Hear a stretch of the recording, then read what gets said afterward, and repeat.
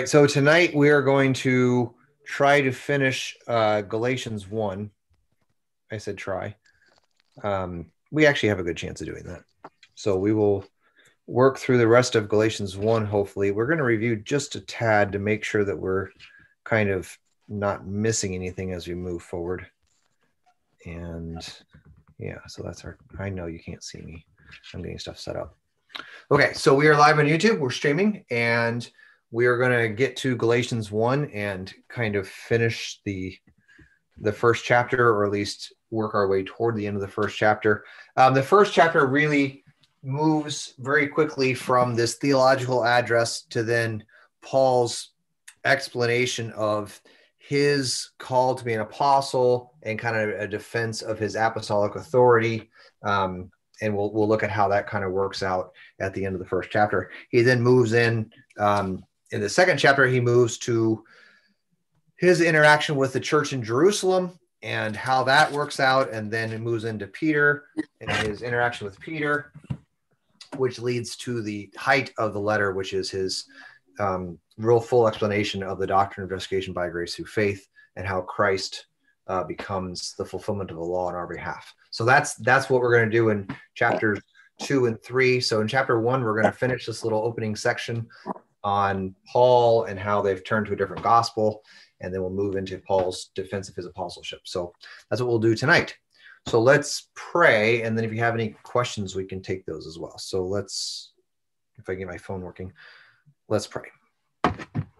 Lord God, Heavenly Father, on this night, we give you thanks for the advent of your Son, our Savior, Jesus Christ. For in the coming of Jesus, you answered our hosannas, the cry that every sinner has to save us.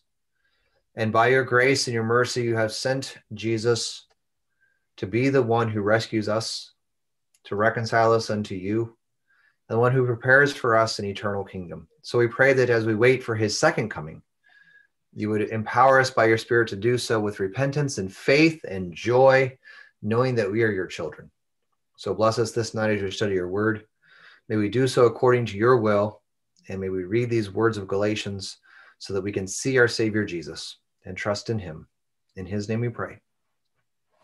Amen. Okay, so like I said, we are in the middle of chapter 1. We're going to review, start over, and read verse 6 to 9 just to kind of make sure we have a running start on the rest of the chapter. So any questions from last week or any week that you've been wanting to ask, now's your chance.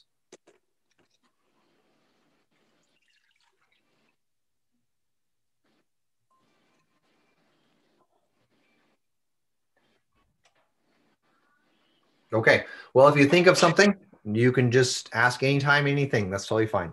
So let's read Galatians chapter 1, verses 6 through 9, which I know we read last week, but just to refresh our memories. Galatians 1, 6 to 9.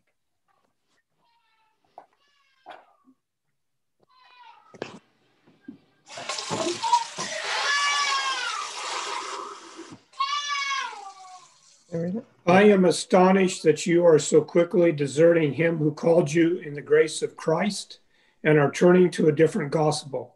Not that there is another one, but there are some who trouble you and want to distort the gospel of Christ. But even if we or an angel from heaven should preach to you a gospel contrary to the one we preach to you, let him be accursed. As we have said before, so now I say again, if anyone is preaching to you a gospel contrary to the one you received, let him be accursed. Okay, thank you very much. So we talked last week about a lot of this. I just want to review this first question. So what is a perversion of the gospel of Christ? We gave some examples last week about works righteousness, or obviously other messages of salvation that don't even have anything to do with Jesus. Obviously, those are ones. But what kind of in general is the perversion of the gospel of Christ? How would you characterize it? How would you describe that? Something that removes Christ as the operative saving thing of the gospel. Right, and that's very well said. So it's really anything that removes Christ from the center and the most important aspect of the gospel, and anything that removes him from being the work, the one who affects the gospel. Okay, so any teaching that moves the focus of the gospel or the effectiveness of the gospel from Christ to anything else is actually a perversion of the gospel. So if the obvious one for us would be like a teaching of a salvation by works. Okay, so you've got to do something to earn your salvation. That would certainly move the focus of the effectiveness of salvation away from what Christ did on the cross and to me, right? So now all of a sudden I've got to do something to be saved. That would obviously denigrate what Christ did on the cross and say this didn't do it all, right? That it said maybe some of it or part of it, but I've got to do some, or sinners have got to do. That would be a perversion of the full gospel of Jesus Christ. Okay. If you think about a teaching where maybe you have to follow a certain human being to be saved. So if there's somebody who says you've got to believe in Jesus, you also have to follow me. Okay, that would be a perversion of the gospel. Because so anything that makes Jesus not the beginning, middle, and end of the good news, that's a perversion of the gospel. So Jesus is alone God's definitive action to save mankind. That's the good news. Okay, that's what's good about it, is that it's God acting alone, right? And we talked about this before. The big fancy words are divine, which is just a way to say God, and then monergism. God alone acting. And that's really the fullness of the gospel. Okay, is that it's just the good news that God has done what needs to be done. He has sent his son who paid for the sins of the whole world, who conquered death, who rose from the dead, and who will come again and usher us into eternal life. It's all God, right? And he even gave you the faith to believe that. So the faith that we have to believe that is also a gift from God. So it's all God. And we just don't want to insert anything into that equation that diminishes the centrality and the role of Christ. Okay?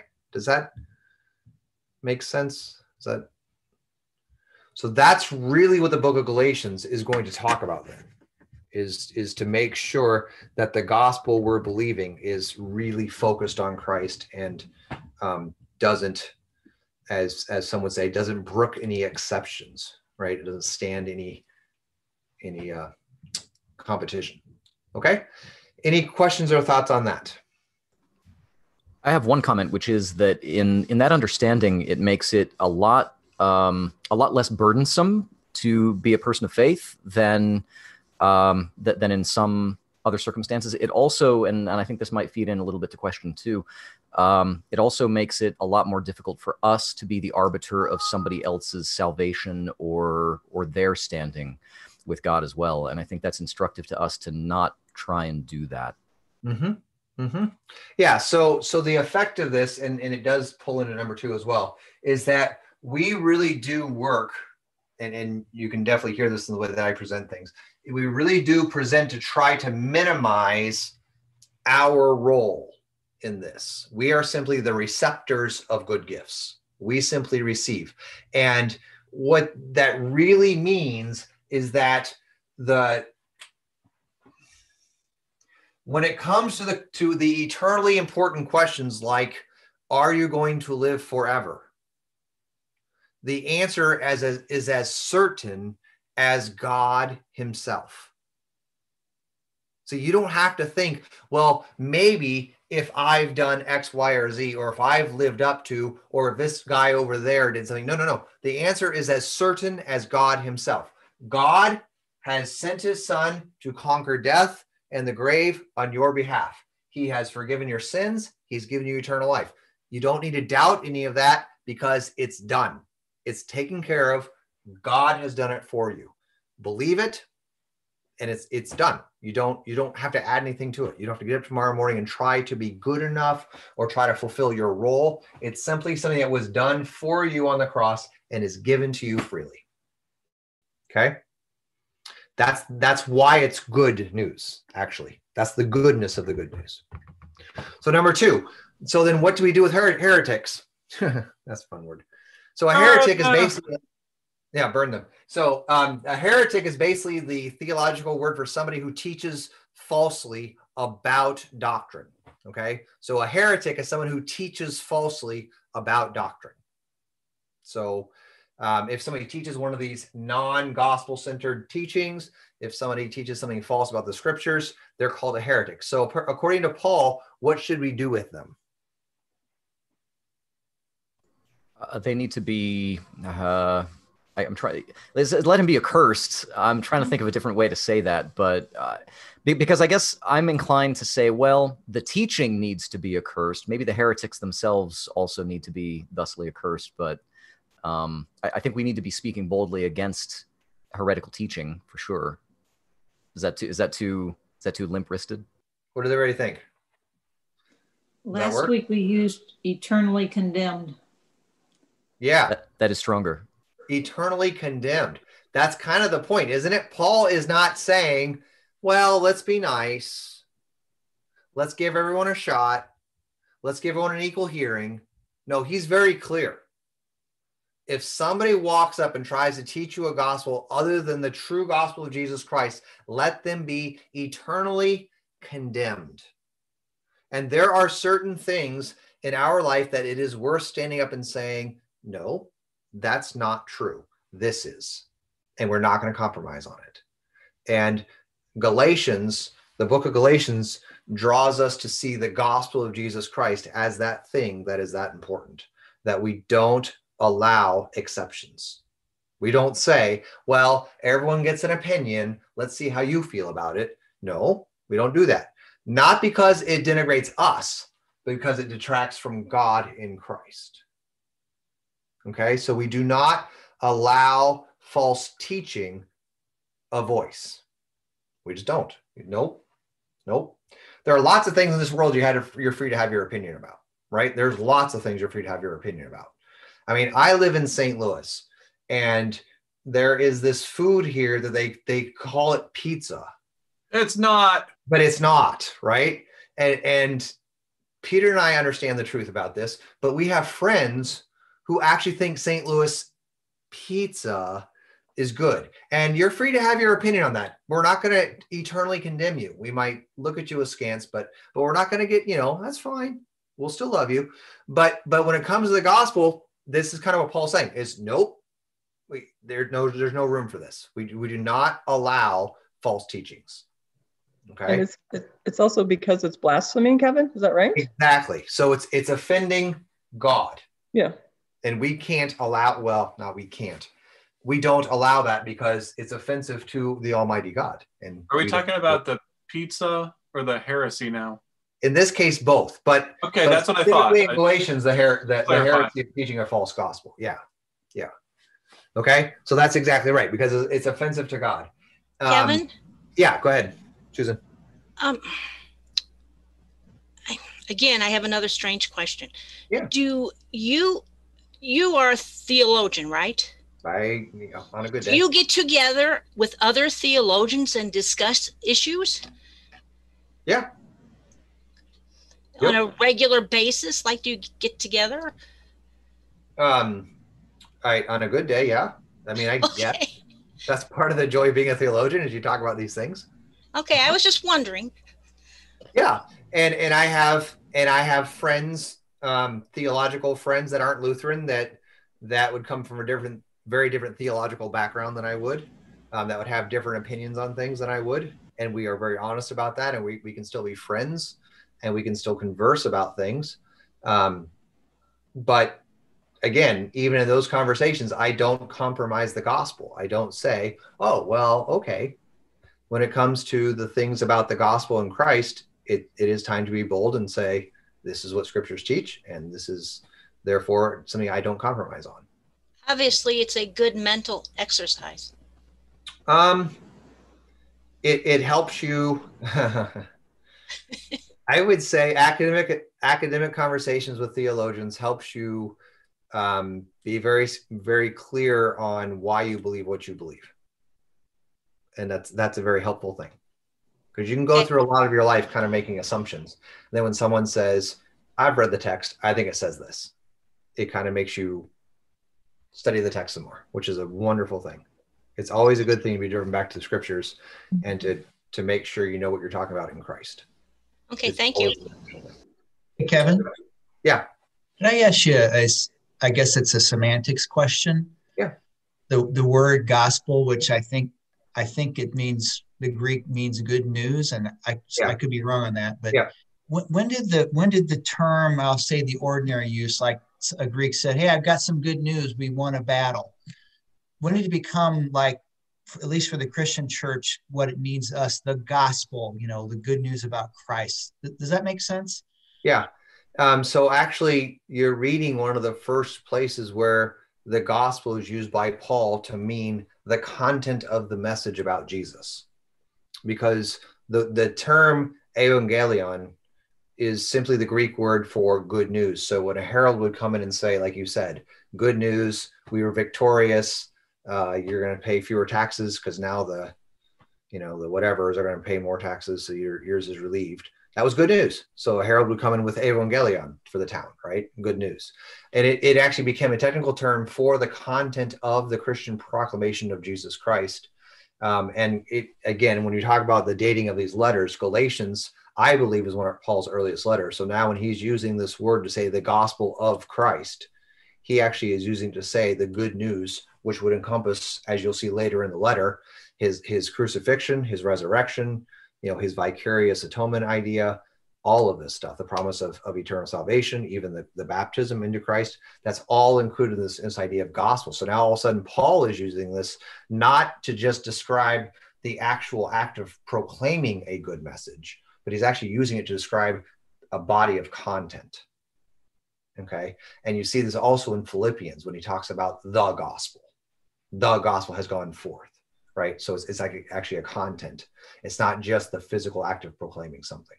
So that's a very good question. And that's kind of the way we see it, is that Paul starts using these words in a way that seems like the church understood, which means he taught them, or the apostles were teaching, that the gospel is actually the whole content of salvation. Thank you. You're welcome. And that's why the Gospels become called the Gospels, because they are books that contain the whole story of Jesus. Yep. Right. Okay, so what do you do with heretics? Now, I want to say this too. We do not, listen to this. I want to make sure this is very clear. We can be totally against someone's message and we can condemn the message wholeheartedly, but we do not take action physically against people. Christianity is not a religion of hurting other people, right? We can totally disagree with what you say. We can say you're not welcome to speak here, but we do not enforce the judgment of God physically on our neighbors. Okay? So when I say heretics, we don't want any part of them, that doesn't give us the excuse to treat them violently or to treat them poorly. The Christian church can very easily make a distinction to say what you're teaching is unacceptable, and we can say no to that, but we would still treat the person with love and respect. Okay? But we won't let them necessarily preach in our church, right? I mean, there's a difference. Okay, so let's read the next section. Yes, go ahead. Yes, I want to know how the Galatians treated Paul. Wasn't he a former heretic? Yeah, exactly. That's exactly right. Very good. So that's the next section. Paul's actually going to say, here's the thing. I was a heretic. I was a false teacher. And this is exactly what he's going to get at. He said, now, the reason you can trust me is because I'm not preaching my gospel. I'm preaching this. I'm preaching Christ. So even if I came preaching a different gospel, don't listen to me, right?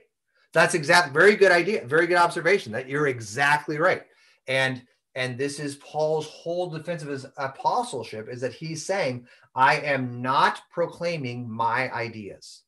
I'm not proclaiming any other person's ideas. I am simply proclaiming Christ crucified, nothing else. Okay, that's why you listen. If he's teaching Paul, don't listen to him. If you teach a different gospel, don't listen to him. Only listen when he's proclaiming Christ. And he's saying, that's what I'm doing. That's my whole goal in this, is to serve Christ. Very good. Excellent observation. Okay, let's go number 3. Let's read Galatians 1, verses 10 through 17.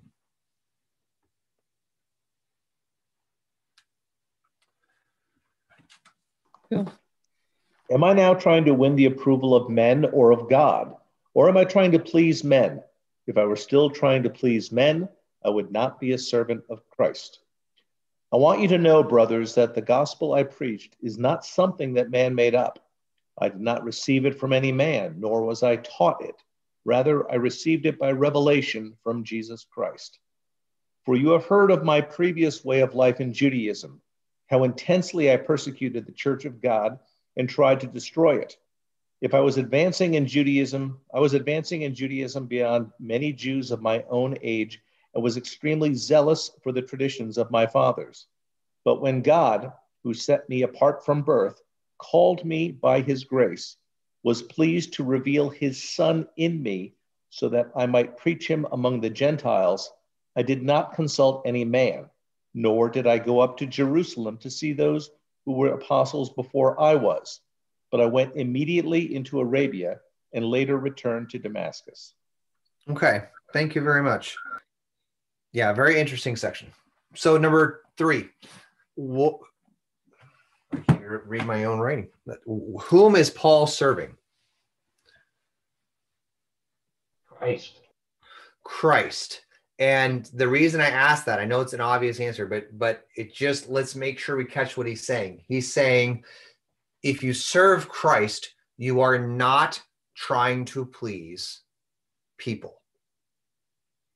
And this is part of the reality of being about the gospel of Jesus Christ, is that even though it is good news and it is the only good news, sinners don't like to hear it. Okay. And this is part of just the reality of being somebody who dedicates their life to proclaiming the gospel, is that all of us who are in this reality of public proclamation of the gospel know that if you want to attract people, don't preach Christ. Preach 7 ways to become a better whatever, or 12 steps to do this, or a self-help book on this, or what. And people love it. People love being told what to do. They don't even mind being told they're wrong. They just like to have a practical solution. But if you walk in and say Christ crucified is the only way to salvation, and that you're a sinner and without his grace you can't be saved, people will not like it. People will walk away from you. People will leave your church. People will leave your Bible study. People do not like the exclusivity of the gospel of Christ. And especially for Americans, we hate being told that you can't do anything. Americans actually don't like grace, because our whole idea, our ideal, our identity is in the notion that I can take care of myself. I'm the master of my own domain, that I'm in charge of my own life, and that I'm in control. And so when the gospel comes to us and it says, you know what, you can't actually do anything to be saved. It's all something done for you by God. That's actually very offensive. And this is what Paul is getting at, is he's saying, look, if I was trying to win popularity contests or to gain followers, I would not be proclaiming Christ. Let's get this straight. It's really easy to walk into a town and say, if I got the way for you to live your best life now, right? Have I got it figured out? I've got a way for you to get blessings from God, to be happy and healthy and wealthy and wise, to be popular with your friends, how to gain friends and all this kind of stuff. I can do that, Paul says. He goes, but that's not the gospel. And he said, I've been called to proclaim the gospel of Christ, which means I am not going to be popular with people. So he says, here's the thing. If I was trying to please people, I would not be a slave of Christ. But he's a slave of Christ. So that's that. And it is truly the reality that the proclamation of the gospel is necessarily not a proclamation of the self. Okay. And this is kind of what Paul is getting at. He's not in the business of getting ahead himself. He's simply proclaiming Christ. Okay. Any questions on that? Is it significant that I mean, I know that we sort of think of that idea of not pleasing people more with respect to people outside the church, But I mean, he makes a point here also of saying, I didn't really go to consult with the people inside the church either. Right. And so I wonder just kind of if there's anything to comment on that, but also whether there's any hay to make here that the polity of the church was not even here established directly through Peter. I mean, Paul, it even says here, and I've never really thought about this, but he went directly from Damascus to Arabia, started doing missionary work there before he ever talked to anybody. I mean, he's got a missionary journey that he's already done to somewhere in Arabia. Mm-hmm. And I find that kind of interesting as well. Is there any significance to those things? There's a lot of significance to it, and that's actually going to become the main thrust of chapter 2, is that he's going to say, basically, I'm not subservient to Peter. My gospel is not submissive to Peter. As a matter of fact, Peter is submissive to my gospel, which is quite a claim for Paul to make. Because remember, and we'll get there as we go, when we're saying Peter in this context, we mean the apostle Peter, like the guy who denied Jesus, before he went to the cross, the guy who proclaimed Christ to be the Son of God in Matthew 16, that Peter, the guy who walked on the water with Jesus, that Peter, the guy who, after the ascension of Christ, became the leader of the church in Jerusalem and performed the same miracles that Jesus performed, that Peter, the Peter that if you lied to his face, you fell down dead. That's the Peter we're talking about. And Paul says, I didn't go to him. I didn't go to him and ask his permission to preach. I got this from Jesus and I told it to you. As a matter of fact, when Peter walked up and when he was wrong, when he was proclaiming a different gospel, I corrected him. That's in chapter 2. And what we're going to see is the movement is that Peter himself is saved also by this same gospel. So Peter and Paul now are not above this gospel and saying, y'all need this. No, Peter and Paul are actually the ones who are saved along with us by the work of God in Christ. So that's chapters 2 and 3. The other interesting thing is that Paul, up to this point, has had no personal, Peter and the apostles there, they have the benefit of having lived with Jesus through the course of his ministry. For Paul, he's like a new point of initiation for the Church of Christ that, is coming from not physically having walked, the Galilee with the Master, for example. And I think that's pretty interesting also. It is very interesting. And advantage, disadvantage is a strange idea with this. I think that the original 12 really struggled with understanding Jesus because they walked with him. We'll let that just kind of hang out for a second. I think it's actually hard to see a man daily and believe he's Yahweh. I mean, clearly his family, right. Exactly. Okay, so number 4, what was Paul's trajectory?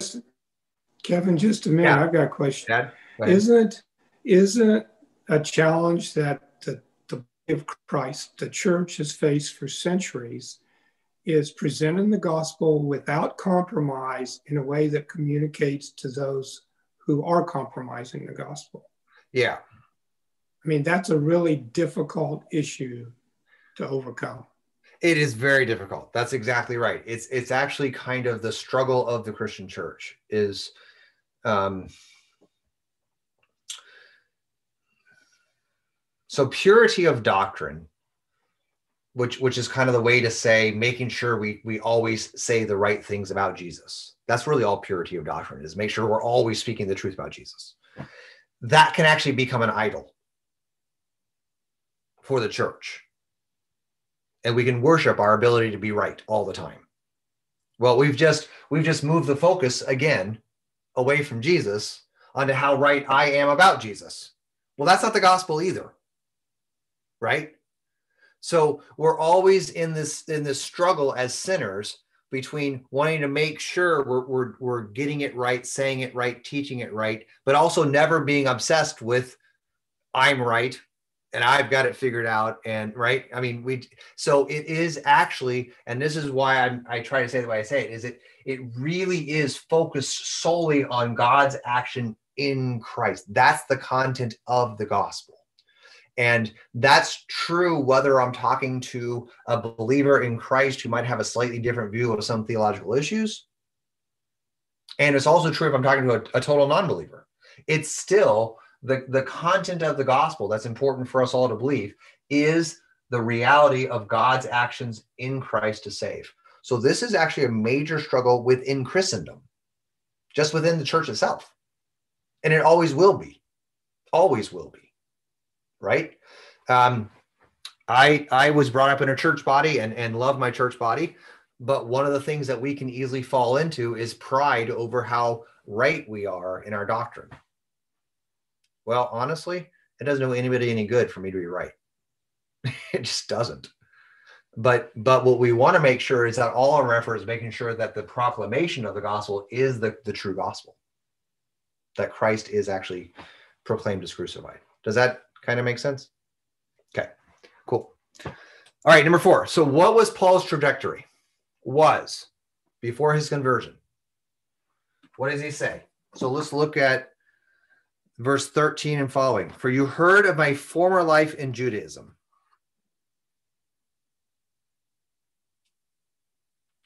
He was persecuting Christians. He was persecuting Christians. That's right. Go ahead. I'm sorry. Go ahead. That was where he was going with it. So yeah, he's persecuting Christians. And what does he say? Why was he persecuting Christians, and what was that doing for him? He was advancing in his... Yeah, he was advancing in Judaism. As a matter of fact, he was top of the class. He was actually advancing in Judaism. Now, when you talk about Paul as a Pharisee or as a Jew, you got to understand, this is his whole existence. This isn't just like something he did on the side. This is his income. This is his status. This is his reality, is that he was a Pharisee of the Pharisees. He was one of the best and brightest scholars of his day. He was the top of the heap. And he literally threw that away to proclaim Christ. He actually turned his back on that entire existence and said, I am no longer known as the Pharisee Paul or Saul, the Pharisee who is advancing Judaism. I am now a proclaimer of Christ and him crucified. That's who I am. Okay. So he's actually, instead of persecuting Christians, he's now going to become the Christian that his own friends are persecuting. So not only does he get rid of all the esteem and the glory, he's actually now one of the ones that his friends are persecuting. So all of his classmates, all of his buddies, all of his teachers, they now are persecuting Paul in the same way he was persecuting Christians before.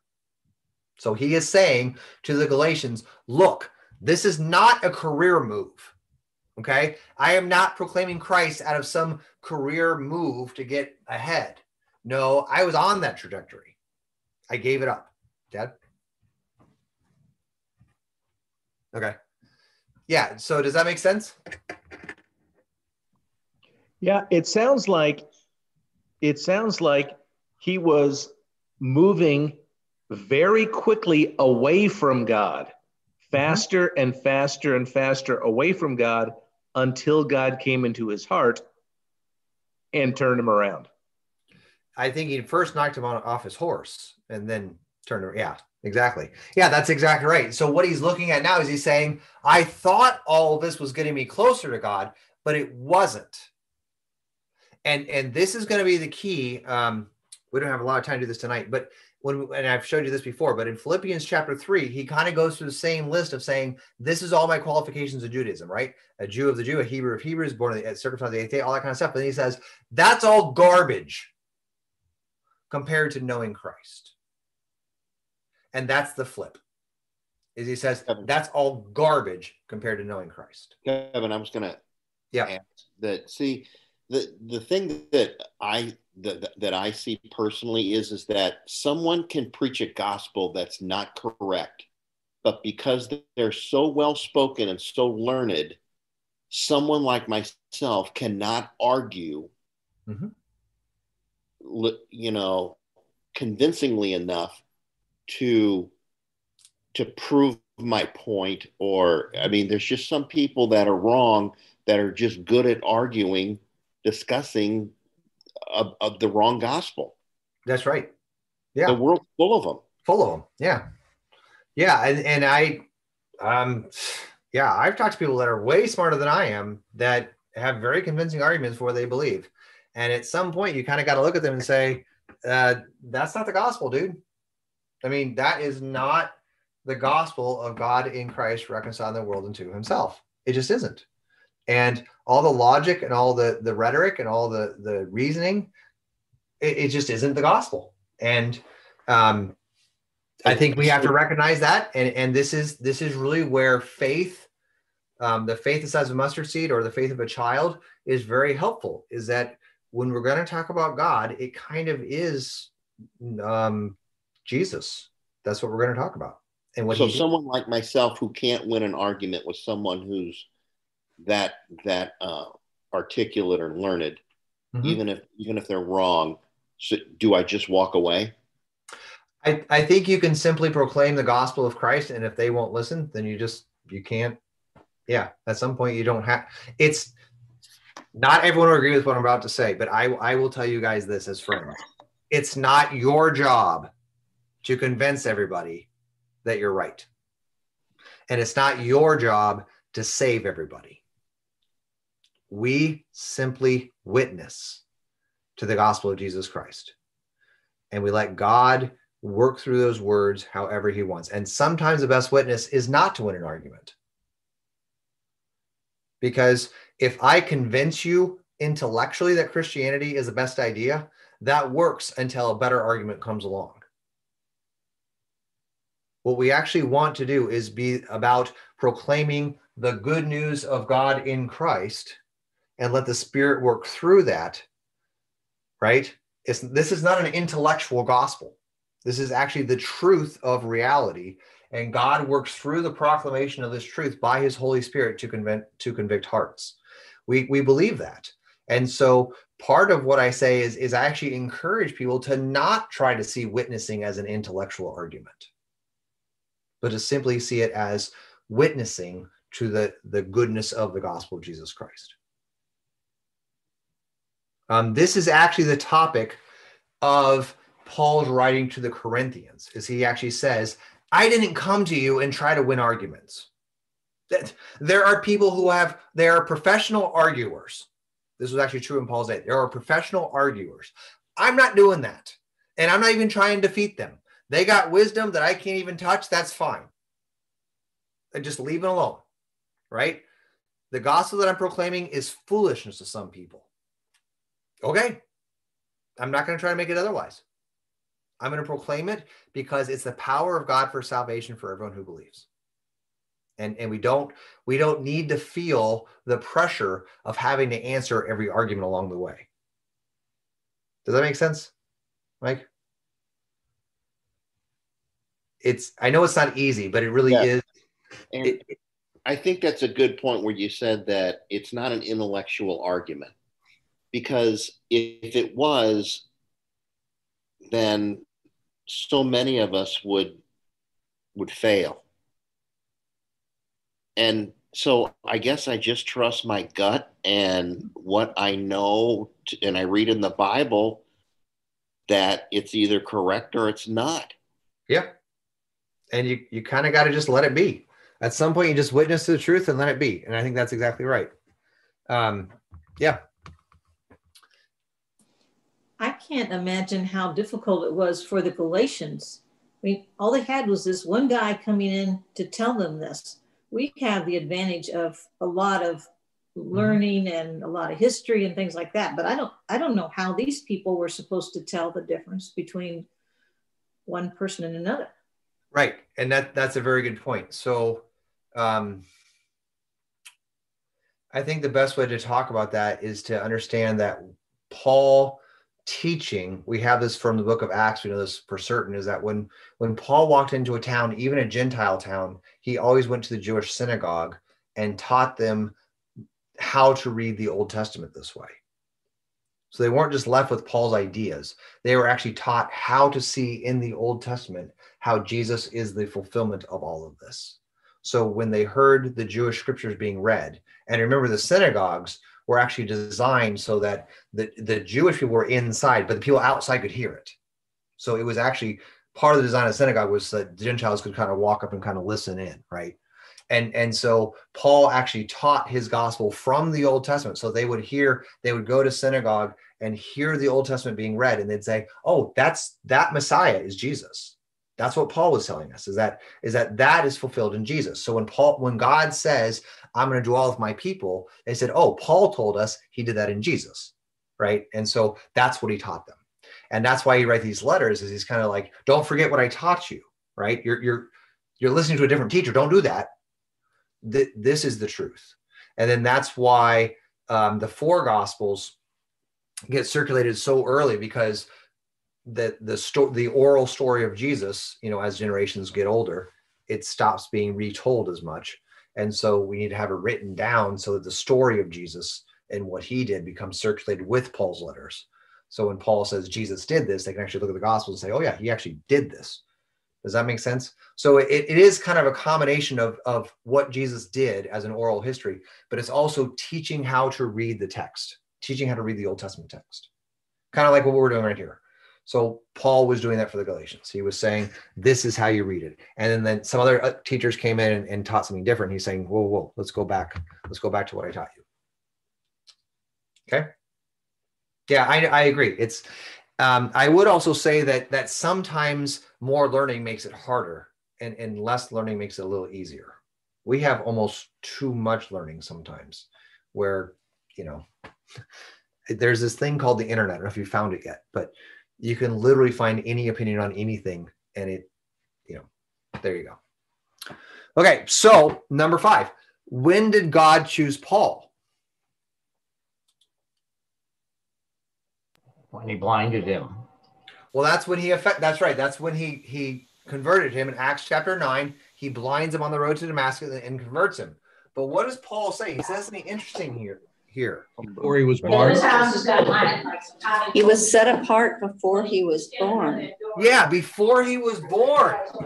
Before he was born. Are you kidding me? Well, it reminds me of that verse where right. God says he knows you when you are knit in the womb or something. Right. That's Psalm what comes to mind. Yeah, that's what comes to my mind. Yeah, exactly.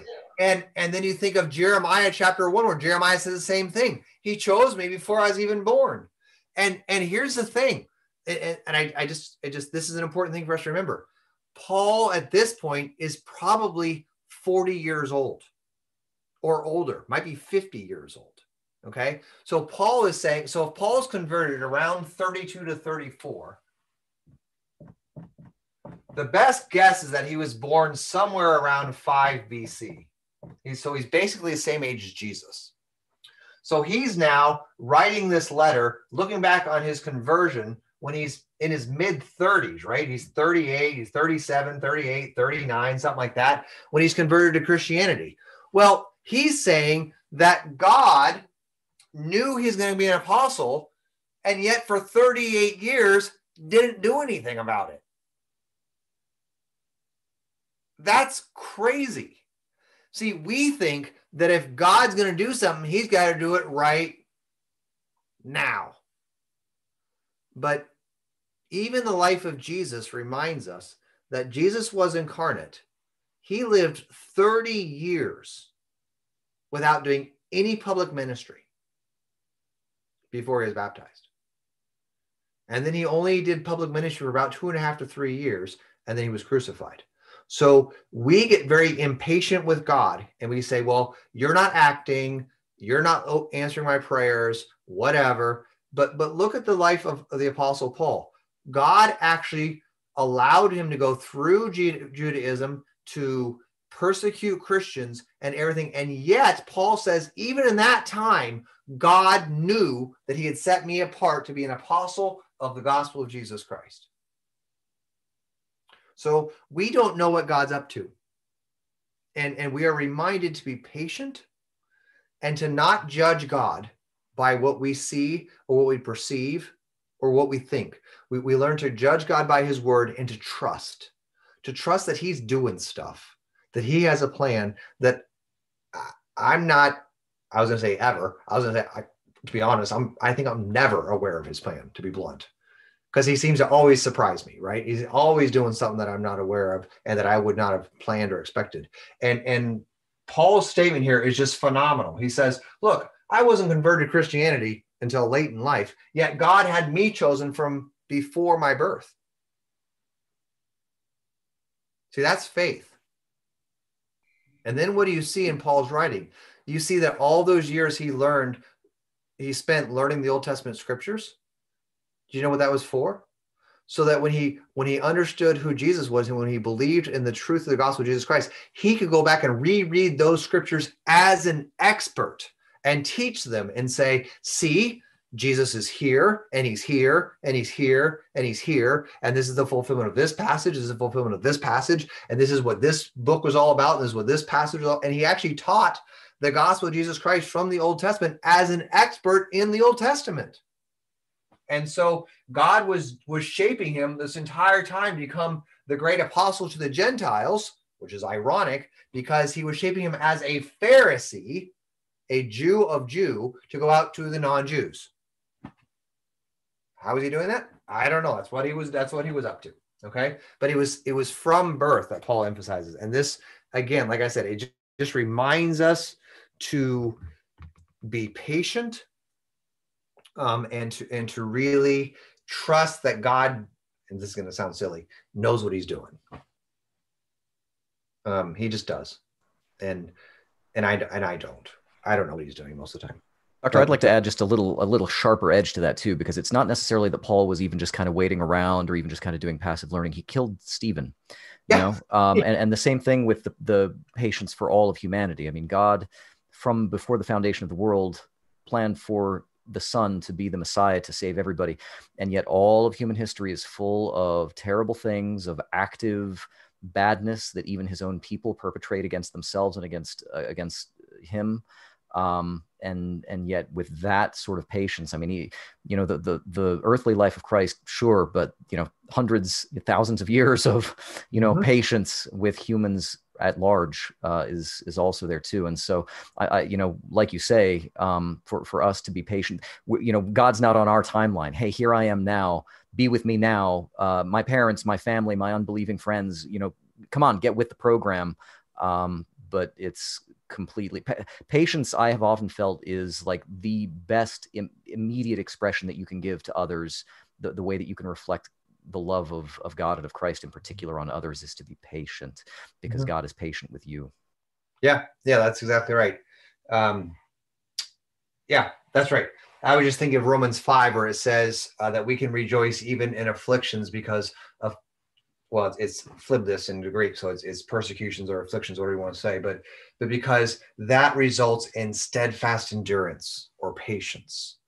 And patience builds character, and character leads to hope. That's Romans 5. So we have this idea that we can rejoice in the mercies and the glory of God, but we also rejoice in tribulation, because tribulation builds patience, and steadfast endurance is another translation of that word. And that builds character, and that character results in hope. So we start with the grace and the glory of God. We get persecutions and troubles, but that's building patience, which is building character, which returns us to hope, which is the glory of God again. So it begins and ends with Christ, and that's, you're exactly right. So patience is a big thing for the Christian, and not always something I'm good at. So preaching to me. Kevin, your discussion about Paul in the Old Testament, I was kind of churning on that, and I thought it's a good objective illustration of, you know, God's words not returning void, accomplishing the purpose where he sent it. Because like you said, you know, Paul could go back to all that Old Testament he learned and say, oh, now I see Jesus. And then he could, like you said, teach it from there, which is wonderful. Yeah, that's exactly right. So Isaiah 55 is this great promise. We all know that God says, my word will not return to me void, but will accomplish that which I sent it forth. So just think about that as Paul is learning the Old Testament and using it against the church. But what he's actually doing in the long run is he's learning these Old Testament scriptures that he can now use to teach the church, including you and me now. So we are benefiting from Paul's time in the Torah, and we'll see it in chapter 2 and 3, how he actually explicitly talks about this. That's exactly right. Okay, number 6. How did Paul learn the gospel?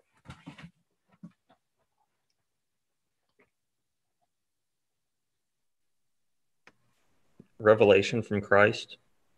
Yeah, this is kind of weird, isn't it? We don't really know exactly what happened. It just says that he was pleased to reveal his son to me in order that he might preach him, that I might preach him to the Gospels or to the Gentiles. So he received it by revelation. And this is kind of bizarre, is that the history of the church kind of pictures Paul as actually having a time to meet with Jesus. So that Jesus seems to have met physically with Paul and talked to him and taught him things. Either that or some kind of intermediary, an angel or something like that, met with Paul and taught him about Jesus, or something different. But it seems that Paul is actually saying, I didn't learn this from a person. I learned it from God himself. That God revealed Christ to me. And this is the content of my gospel. So, and this is kind of part of the reason that Paul is considered an apostle, is because he is not a second generation teacher of the gospel. He actually learned it from Christ himself. Okay. So this is kind of a strange, we don't know exactly what Paul means when he says this. There are a couple of passages in Paul's writings that we don't know exactly what he's referring to. This is one of them, but somehow he says that he received it by revelation of Jesus Christ. And that phrase even is a little hard to translate. So he receives it in revelation of Jesus. And we'll kind of leave that there for now. So number 7, how was Paul saved?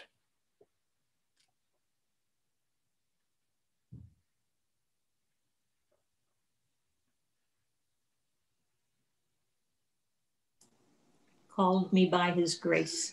Exactly. Called me by his grace. So Paul, who is a Jew, who understands all the laws of the Old Testament, who understands all this, and according to Philippians 3, was perfect. Paul actually says, according to the law, I was perfect.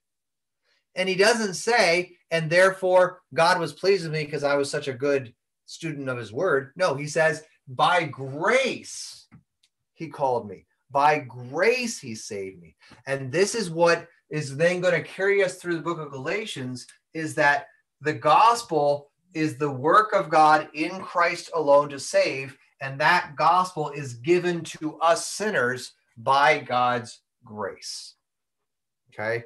And this is really then the doctrine on which the church stands and falls, is the teaching of salvation by grace through faith because of what Christ has done. Okay? So here it is in Galatians.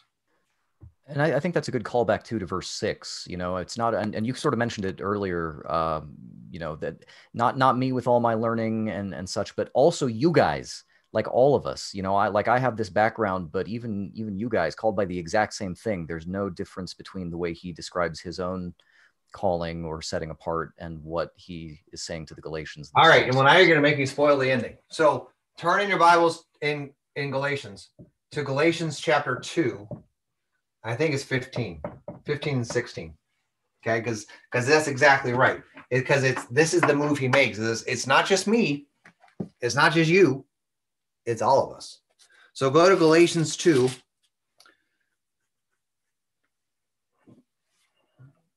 So this is him. If you look at verse 11, but when Cephas came to Antioch, that's Peter, just another name for Peter. This is an Aramaic name probably. But when Peter came to Antioch, I opposed him to his face. Okay. So they're having an argument. And this is what he says to Peter. Look what he says in verse 15 and 16. We ourselves are Jews by birth and not Gentile sinners. Yet we who are Jews by birth and not Gentile sinners know that a person is not justified by works of the law, but through faith in Jesus Christ. So we also have believed in Jesus Christ. See, what Paul is saying is that this is not just Gentiles are saved by grace through faith, but the Jews still have to observe the law. No. What he's saying is the Jews also are saved not by works, but by God's grace and faith in Christ. And this is the big turn in the New Testament, is Paul is saying that this doctrine of salvation by grace through faith because of what Christ has done, apart from the law, is the way that everyone is saved. Not just Gentiles, not just Jews. Anybody who's ever going to be saved is saved the same way, by God's grace through faith in what Christ has done. And this is true for the patriarchs. If Abraham is saved, he's saved this way. If a Gentile is saved, he's saved this way. If a Jew is saved, he's saved this way. Right? If the worst possible sinner on the face of the earth is saved, they're saved this way. If the most virtuous person on the face of the earth is saved, they're saved this way. There's no other way. That's actually his argument. So you're right. He's going to say, it's not just me. It's not just you. This is it. This is the only way to be saved. I was avoiding saying this is the way. To be blunt, just to be honest. Okay, so you have spoken. Yeah, exactly. I've spoken. I can't believe his name is Grogu. I can't get over it. All right, let's read 18 through 24. I know we only have 12 minutes. 18 through 24 of chapter 1. I'll read it. Then after 3 years, I went to Jerusalem to visit Cephas and remained with him 15 days. But I saw none of the other apostles except James, the Lord's brother. And what I am writing to you before God, I do not lie. Then I went into the regions of Syria and Cilicia, and I was still unknown in person to the churches of Judea that are in Christ. They only were hearing it said, he who used to persecute us is now preaching the faith he once tried to destroy. And they glorified God because of me. Okay, very important section of the book. Why does Paul explain his history with Peter and James? Sorry, again, Cephas is Peter. It's just another word for Peter. I think he's emphasizing what he had said earlier about how his gospel doesn't come from them necessarily. I think he's reiterating that point. Right. So it doesn't come from them, but why does he mention them by name?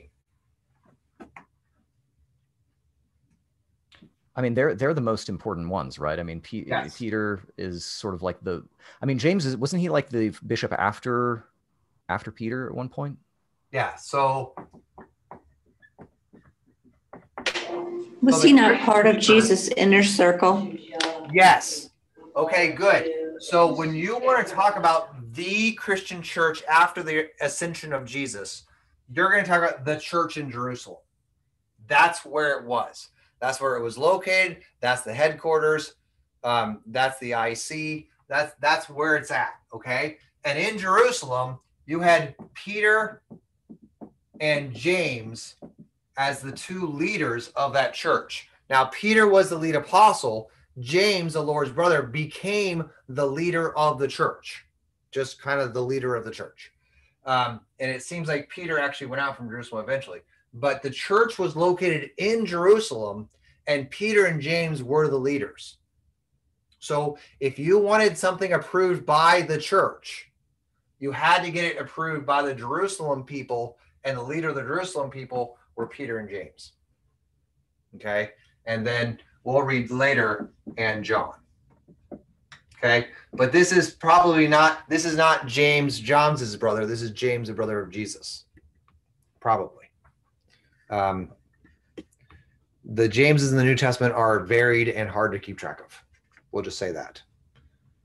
Okay, but so what Paul is saying is, I didn't get my gospel from them, but I am not opposed to them. And he does maintain this throughout the letter, is he's going to keep saying, my gospel is not submissive. They didn't tell me what to preach, but they're not against what I'm preaching. Matter of fact, we're preaching the same thing. Yeah, I would say insofar as they are in agreement on the gospel, because he says he opposes him to his face in the next chapter. Because even Peter can't live this out. He can't figure out how to live this gospel out, right? He's still stuck in these old categories, and Paul's going to call him out on this. He's going to say, wait a minute, you're being a hypocrite. All right? And that's going to get to another proclamation of this reality, that Peter is actually included in Paul's gospel. All right, number 9. So where did he go? So he went to Jerusalem, and then he went to Syria and Cilicia. Wherever that is, right? But he did not go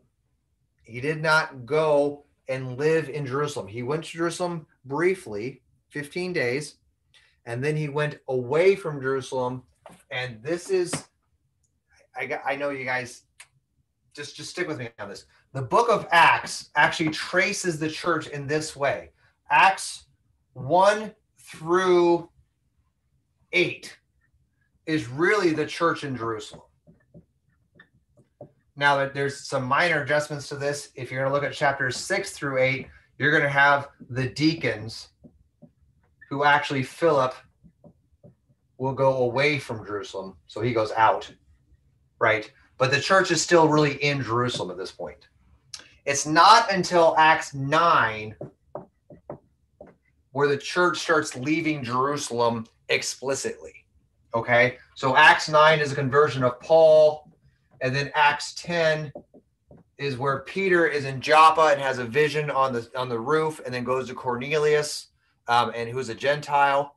And then you have in Acts 11, basically you're going to have the work of Paul beginning. But then remember, in Acts 15, we're going to be back in Jerusalem. And so what happens is the church is still kind of headquartered in Jerusalem, but they're starting to go out. They're starting to go on these missionary journeys, but they still go back to Jerusalem to kind of check in with the leadership so that make sure their doctrine of the church is pure, that are all teaching the correct thing. And that's kind of this interplay we're going to read in the rest of Galatians 1 and Galatians 2, is that he's going to say, I'm not getting my stuff from them. I got it from revelation from God in Jesus Christ, but I'm going to make sure that the church is teaching the gospel. Okay. So he's going to talk to Peter and James and Jerusalem church so that we're all on the same page and we're not teaching different gospel. Okay. So there's this kind of this juxtaposition of I received it from God without any help from man, and I'm going to check in with the church to make sure that the church is in agreement on this. Yeah, it's kind of a balancing act. Okay. So I know we're late. We got to go. Any questions before we run? Just because it finished up the reading for tonight, I just wanted to comment on verse 24. They glorified God because of me, Paul, the killer of Christians. And I know that I tend to think of Paul's conversion and his presentation to the Christians as being sort of an awkward or fraught sort of thing. But I think that is in particular a really remarkable response. And if you think about how you yourself, I mean, imagine your worst enemy, who's not a Christian or whatever, and suddenly is like, you know what? I believe now. And how would you react to that? And would you be inclined to, and furthermore, this person is now forgiven for all of the terrible things that he or she has ever done to you. And, for killing your bro, Stephen or whatever. And I find that to be, he, by his own, words here, they glorified God because of me being saved, being now a believer. Yeah. It's crazy. This is the grace of God. It can literally change us. It literally does change us. That's exactly right. Okay, let's pray. And then if you have any questions, you can stick around and I'll be happy to hang out for a bit. Let's pray. It is your Son, O Lord, that we desire to learn more about, to put our faith in, and even to proclaim to this world. In so doing, give us humility, and let all we do be done to the glory of your holy name, that all people that we encounter might know your love and the gracious forgiveness that is in Jesus Christ, our Savior. We thank you that in him we are forgiven and we are your children. So we ask you that you would grant us your Holy Spirit this night, that we might sleep in the peace and the joy and the comfort of your love and your grace. In Jesus' name we pray. Amen. Thanks, everybody. Thank you. Thank you. Thank you, Kevin. Congratulations. We finished the chapter. We finished it right. I just want to understand. I don't know. That sounds weird. Thank you, Kevin. You're welcome. It. But anyway, that's good. I have a question. Yeah. Is Paul and Saul's torturous conversion and process of coming to a true faith kind of similar to Martin Luther's struggle with the Catholic